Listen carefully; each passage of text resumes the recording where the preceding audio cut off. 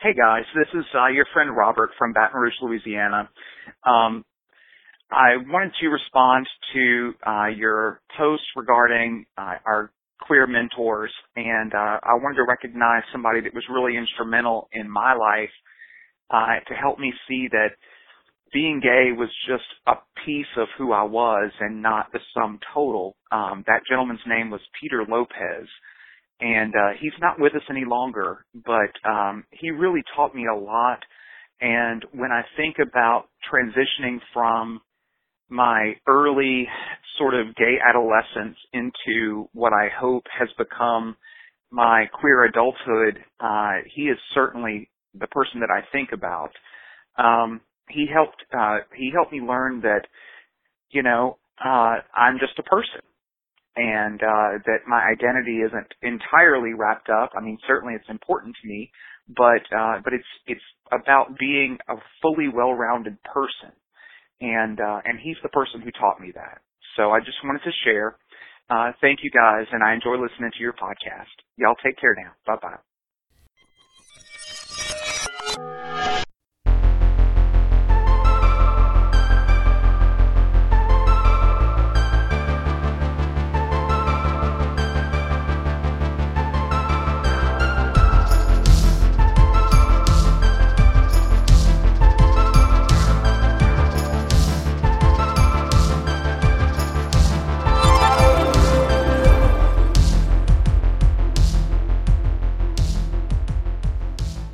Hi, this is Cody Degalorians. This is Neil Degalorians. And welcome to another episode of Bearded Fruit. Yay.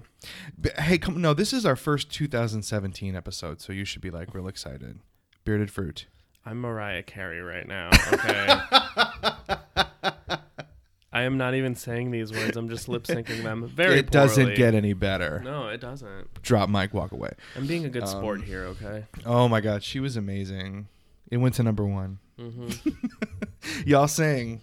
I'm here for it. The audience will sing. I was so perfection. This is our very first episode of 2017. We survived 2016 somehow, and we've now made it in 2017. So happy New Year to all of our listeners. Yay! We hope that you will have an incredible 2017, just like we will. Yay! He's in a mood. So this week we are talking about queer mentors. People who help you sort of figure out your queer self and being a good mentor, and how we can better help those who need mentors, and how we can better help those who have been mentors. So this, right before, he's laughing at me. What are you laughing at me for? What about women mentors?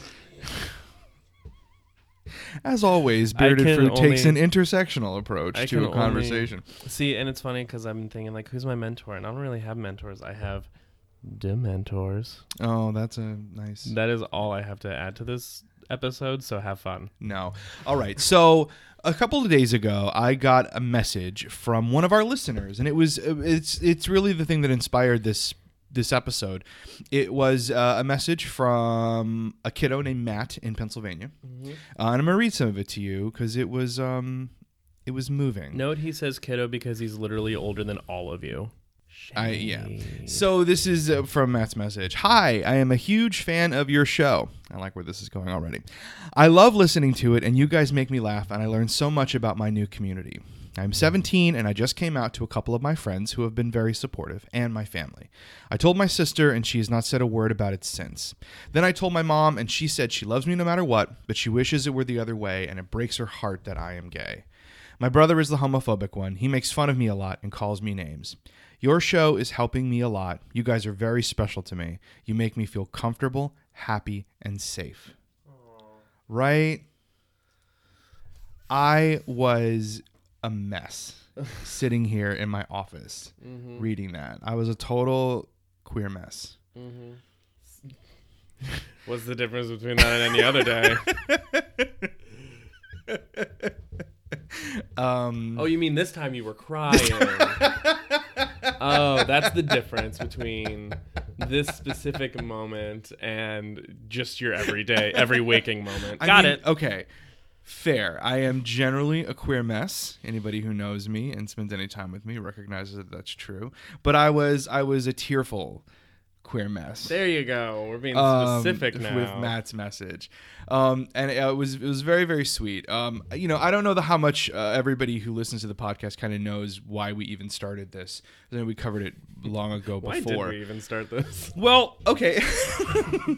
Clearly, Neil doesn't even know. What? No, the podcast started because I used to be a playwright in another life, and I haven't really written since we moved to Connecticut. It's been about 2 years since I've kind of worked as a playwright in a kind of serious way, and I needed something to do. I needed some kind of outlet, and so I thought doing a podcast would be fun because I like them.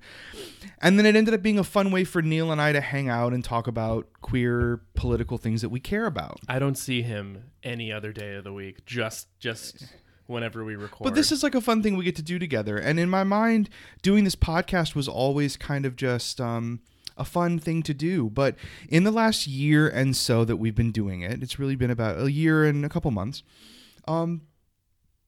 it kind of has taken on a very different role in my life. It feels like a really positive thing that we're doing. And so getting a message like this, that this silly thing that you do sitting in your office to have like a good time with your husband and to find some kind of creative outlet, is actually serving to help a person. That's like a really big deal, and that means a lot to me. And not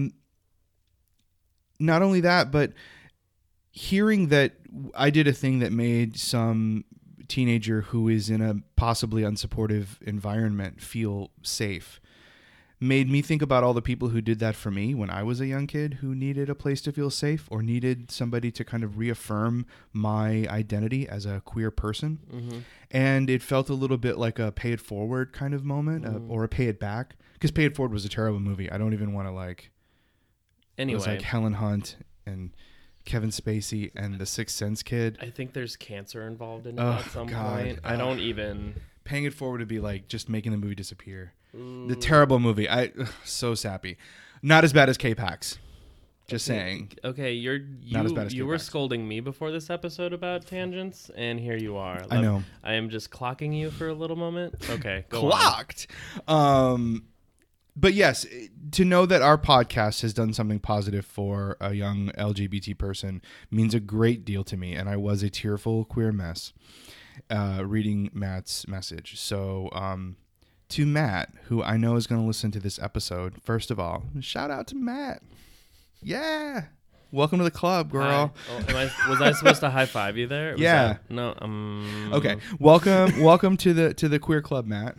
Queer club with 2 Qs. You know, sometimes it sucks, and sometimes it's totally awesome. And most of the time, it's somewhere in between. Most of the time, it's somewhere in between. But know that there are people out there in the world like Neil and I who are out there giving you a thumbs up and supporting you and making sure that you know you made the right choice coming out. Mm-hmm. Welcome to the club. It's going to be a fun ride. And we've got your back, Matt, and all the other Matts out there. So, like, seriously, this is to anybody else. If our podcast means something to you, oh my God, I would love to hear from you. It would be so great to hear from the people who think this podcast matters. Cody's New Year's resolution was to cry more, so... I would. If you send me tearful messages, I will try to Snapchat myself crying while I read them. I'm a Facebook Live that shit. Mm-hmm. Well, Levi does want us to make a Snapchat. I know. I can't figure out I don't even Snapchat normally. Like, mostly I just put my face looking at my Bitmoji and send it to people because I think that's funny. I can't believe you I still can't believe you downloaded Bitmoji. That is the tackiest. Okay, don't shame Bitmoji because my friend Chris uses it and it always makes me laugh. That's exactly why I'm shaming it. And then so on Snapchat, actually, your Bitmojis hang out together. Oh. You didn't know that? Because I don't have it. Yes. Because I have a life. Yeah. Oh. Gagged. Ow. Gagged, Ow. bitch. Gagged. I'm bald already. No, really on Snapchat when you if you have your friend has Bitmoji too and you both have it, then you have a little screen that pops up with your Bitmoji doing stuff. So like there were during holidays, Chris's Bitmoji and my Bitmoji were hanging out like building snowmen or going down on each other. That isn't part of the expansion pack. That costs money. That's the yeah, 99 cent that's upgrade. And nobody's totally gonna pay for nobody's that. paying for that. I wanted to talk a little bit about our mentors, but you sort of said you didn't have any. You didn't have any like. So oh, I've been thinking about this for a minute. You should go first. Okay. I know what I want to talk about. Yeah. It's not. I don't have like a person. Gotcha. So I was going to talk about Drag Queen Paul, but I decided to save that for another time in another context. Because I thought about two guys, actually, who were kind of my gay dads, in a way. Coming this fall on NBC. So, and it's kind of got like a little bit of a sordid tip to it. It's got like a little like a sordid spin. So there are these guys, Mike and Bob, who I talked to back in the day on AOL, in the AOL chat rooms. And I talked to them individually. They were both really nice, and I had big crushes on both of them. And Bob one night was like, hey, you should come over and hang out with me and my partner. And like I was 20-something. I was like 20. So the idea of a threesome was terrifying to me. And I was like, no, man, there's no way I can totally do that. You and your partner are probably super nice guys. It's not happening. Mike separately hit me up, and I was like, okay, totally. I'm going to go hook up with Mike instead of Bob and his partner because, like I can't handle that.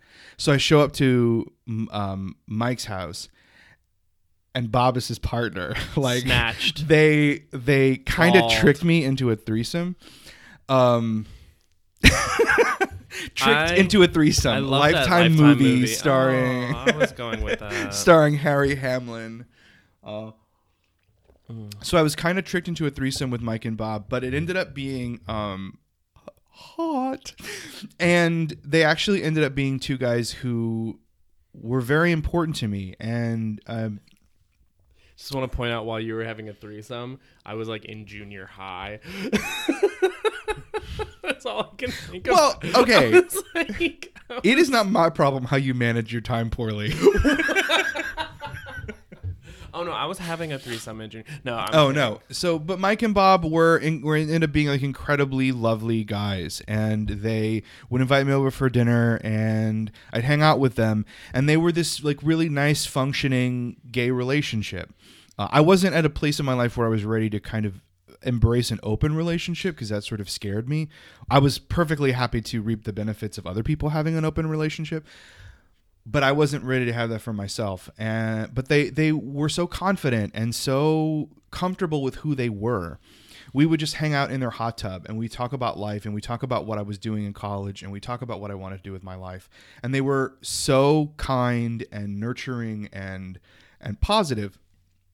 And they were wonderful. They were really like my gay dads. They were guys I felt comfortable talking to about queer stuff when I didn't necessarily feel comfortable talking to my family or talking to my friends about it. And they had a hot tub. Like, it was amazing. And they had a hot tub. So sad addendum to this story. I moved away, and I haven't really talked to them in forever because it's now been like 20 years since I've known them. But Bob passed away recently. Bob had lung cancer. And Mike and I would talk on Growler sometimes, and so he kind of kept me updated. And Bob passed away not very long ago, so it was sad. It was a sad day, as he was such a nice person, and they both are wonderful. 2016 was literally the worst. Yeah. So to Mike and Bob, my gay dads, they invited me to be part of to be in a triad with them, but that blew my little Cajun mind, and I couldn't handle that. Blew your little Cajun mind. Yeah, I couldn't handle that. And sometimes I regret that I didn't do that and be in a relationship with them for a while. I'm sorry, I can't be two people at once. They were wonderful. And so Mike and Bob, my heart is I love you guys. Will your heart go on? It will. And near, I love them. Far, so wherever they are. That's my gay mentor, Mike and Bob. You are no budding my Celine Dion reference. I see you. So that's mine. So I didn't really have that. I didn't. Namely because what I had instead was a community. I was really involved with a nonprofit in high school. I came out at 16. I came out in an article that I wrote for the school paper about coming out day. I was like, by the way, so like I came out in a very public manner. It was just like all out there. I didn't want to have to do the whole individual thing. So like that was just the most efficient way to come out.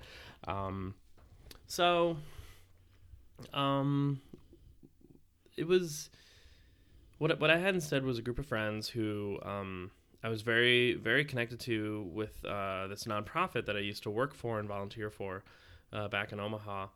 And we did residential leadership workshops for high school kids. And I was a kid who went through that leadership workshop and then eventually came back as a volunteer and like worked for them and stuff.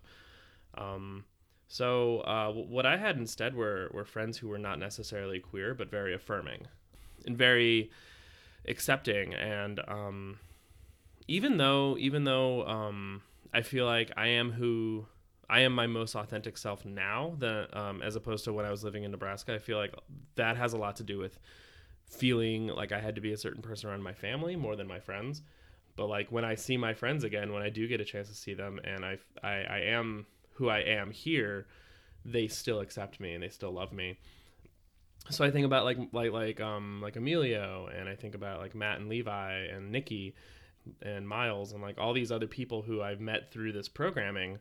And through working there and through volunteering there, I think about them, not necessarily being a mentor and showing me how to be queer and stuff like that, but just allowing me to be, which is, I feel, I mean, like, part of me feels like I missed out because I feel like I didn't have, and I feel like there's something really, really upsetting about our culture where anything remotely queer is considered too adult for kids. So as a result, kids lack that. Like, there are no gay role models for the most part. And then, like, people point out, oh, Neil Patrick Harris. That's great. Cool. We have one.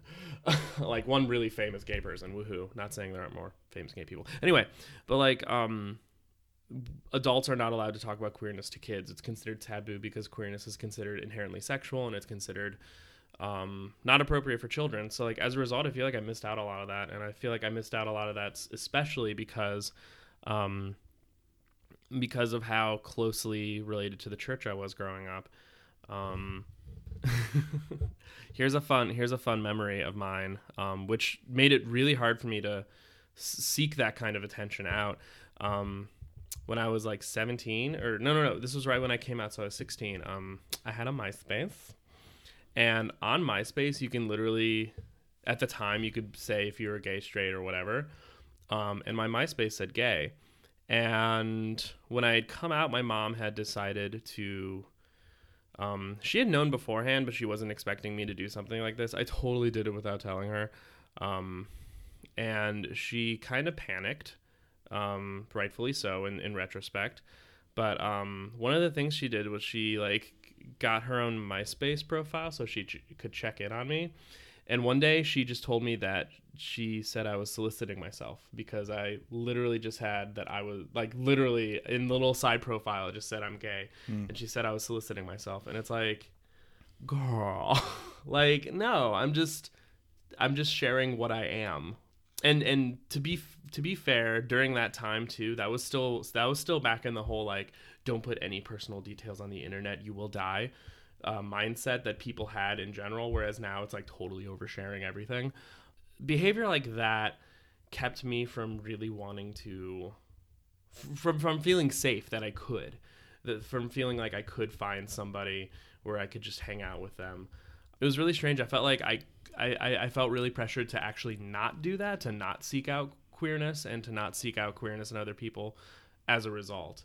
So, like, even though I had a community of really great support, I feel like I missed out on something because of that. The question of mentoring, particularly when it comes to LGBT youth, is important because the statistics on LGBT youth are pretty kind of depressing. They're to shift to a more serious tone, they're sobering instead, not so much depressing. They're sobering. So this is from the HRC and their Growing Up LGBT in America study. Some interesting facts to know about why LGBT young people need mentors like us, those of us who are already out, to go and mentor them. 4 in 10 say their community is not accepting of LGBT people. That's a lot. LGBT youth are 2 times as likely to have been physically assaulted, 26% of LGBT youth say their biggest problem in life is not feeling accepted by their family or the fear of being out. Counter that with 22% of non-LGBT youth saying their biggest problem in life is grades. Like that. Hello, girl. I'd rather be worried about grades. I was actually worried about both, though. I was worried about grades and fear of being out all the same time. 73% of LGBT youth say they are more honest about themselves online than they are in the real world. And 92% of them say they hear negative messages about being LGBT in the world and then in their daily lives. That's difficult. And that is something that we can literally do something about. We, as people who are out and who are in the world, can reach out to and do what we can for LGBT youth to make sure that they are not hearing just these negative messages about who they are, that there are places where they can feel accepted, that their communities are more welcoming places. We can do things to change these statistics and turn them around for the better. It's also important to know that a lot of LGBT youth, a significant number of LGBT youth, experience homelessness as an extension of their communities and families not being welcome and of coming out. So these are statistics from the True Colors Fund. 1.6 million LGBT youth in this country are experiencing homelessness. That's completely unacceptable. Up to 40% of the homeless youth population identifies as LGBT. Almost half of them identify as LGBT, and only 7% of the general youth population experiences homelessness. So LGBT homeless youth, that percentage is wildly disproportionate to the general youth population who experiences. And this is terrible. More than 1 in 4 LGBT youth who are experiencing homelessness have been kicked out of their homes. 1 out of every 4, 25% of them were kicked out by their parents. Now, I cannot as a parent imagine anything that would make me force my child out into the street without a home, without a place to go, without a safe space, without food to eat, without Minecraft to play. I cannot imagine that, and it's shocking to me that it's 1 in 4 that happens to them. So I think we should just all do a better job. We're at the start of a new year. I think it's incredibly important for us to not just make it a point to try to further LGBT issues and rights like marriage and employment non-discrimination, but I think we need to pay special attention to LGBT youth. Do you have tangible things, or are you just saying...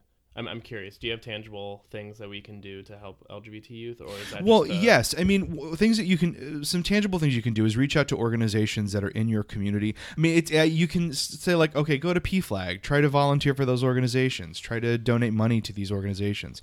But in your individual communities, to reach out to LGBT organizations that are working on the ground in your community. Like, for example, here in Hartford, there's an organization called True Colors, and they work specifically with LGBT youth, and a majority of them are experiencing homelessness.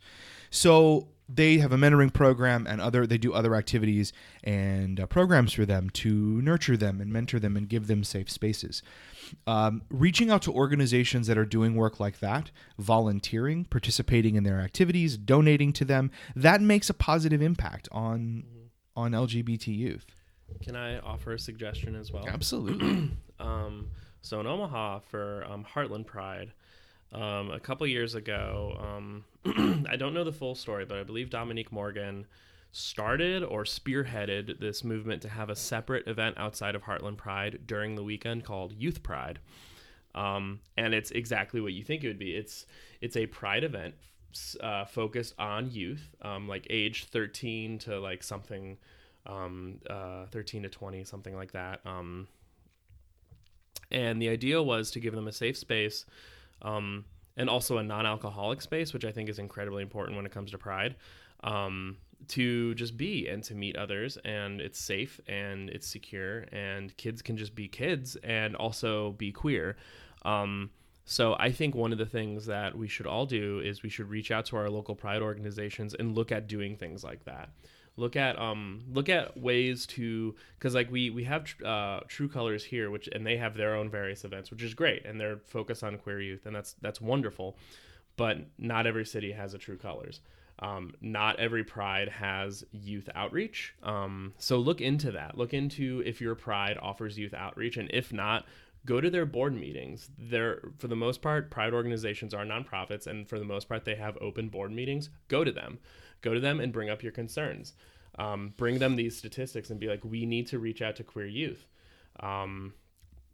Because through that and some other really great youth-oriented queer things, there's also this really great organization program in Nebraska that Drew Heckman started called the Queer Nebraska Youth Networks, which offers a safe and secure Facebook social media experience for kids between 13 and 25 of various identities to express themselves online, as well as have physical meetups. But what's really great about it too is that Drew set it up in a way where people who are experiencing queerness in different ways can connect in those very specific communities. So queer men can connect in queer male circles, whereas queer women can connect in queer women circles. And then there's also non-binary, trans. They really set it up, and it's still being run by some pretty great queer youth in Nebraska. So that's another model to look at, to look at how we can use social media. And that's especially important because so many queer resources exist in eastern Nebraska that are completely inaccessible to western and central Nebraska. So there are like very physical, tangible ways that we can reach out to queer youth. And a lot of that involves pressuring those who are already reaching out to queer people to focus on youth. And it's also important to recognize, too, that a lot of the work that we can do that's important is work with people who are not queer. These dangerous communities, these unsafe communities and unsafe spaces and these negative messages are not coming from queer people. They're coming from homophobes, and they're coming from people who don't understand what queerness is and how queer people are and the value of queer people. So we as openly gay and queer people can make great strides in changing our communities by trying to change the people who are making our communities not safe spaces. We have to use our privilege as out safe people to shape our communities. We can't just live in our gay spaces and go to our gay events and go to Pride and live in our little gay houses and think that everything will be fine. We have to physically go out into the world and try to shape it. Shape the communities that we want to live in. Shape the community that will then be safe for everyone. And that's incredibly important. It doesn't passively get better. We have to make it better. Yeah, absolutely. So now the last thing that we're going to talk about on the podcast today is connected to mentors, not just so much how we can mentor younger people, but looking at those of us who paved the way and the challenges that they face in life now that we are kind of in the middle of those kind of grown folks situation, looking at the situation of LGBT seniors. So The Atlantic recently published a piece called LGBT Seniors Are Being Pushed Back into the Closet, and it explores some of the really harsh realities for our mentors and people who are now LGBT seniors. So this is something from that piece, which I'll read to you, which I thought is an eye-opening thing. It's from the Atlantic article. A few years ago, Rabbi Sarah Pash-Arlo was spending time with and comforting a friend who was dying of cancer. Along with all of the usual difficulties and complexities of end-of-life care, there was an additional concern for the friend. Despite being married to her lesbian partner, she didn't feel like she could be open about it with the hospice worker. When hospice came in, I couldn't stay next to her in the bed, the friend told her. I had to separate myself. I had to pretend I was something I wasn't. And this, what's sort of comes out in the Atlantic article, is that LGBT seniors, particularly those who are living in assisted care or living in these facilities, are facing a great amount of discrimination in those spaces. They're not allowed to be themselves. They're getting pushed back into the closet simply because they're surrounded by anti-LGBT people. This is also from the article. Quote, with gay marriage legal nationwide and organizations such as the LGBT Aging Project, a nonprofit that advocates for equal access to life-prolonging services, in operation for more than a decade, Americans should theoretically be living in a golden age for LGBT seniors. Yet, the LGBT Aging Center survey found that only 22% of respondents felt they could be open about their sexual identities with healthcare staff. Almost 90% predicted that staff members would discriminate based on their sexual orientations or gender identities, and 43% reported instances of mistreatment. Meanwhile, few elder care providers have services directly targeted at helping them. So the people that made safe spaces for us, people like Mike and Bob and Paul, the drag queen Paul, who, if you go back from several episodes, you can hear about it. Our mentors are getting older, and they are going into facilities, and they are facing the same kinds of discrimination that LGBT youth face whenever they are in unsupportive homes. They're sometimes getting physically assaulted. They're not feeling safe to be who they are openly and live their lives, and they're facing discrimination based on their sexual orientation and gender identities. And there aren't any services in there that directly target them in these communities. So I think while we are also looking at the challenge of being an LGBT young person, we also should make sure that we're keeping in mind our LGBT elders and our seniors, because they are also facing similar things and that we can do something to help. Yay. So on that sober note, I mean, sorry it started out like really fun with Mariah Carey jokes and stuff, and then kind of veered into more serious terrain.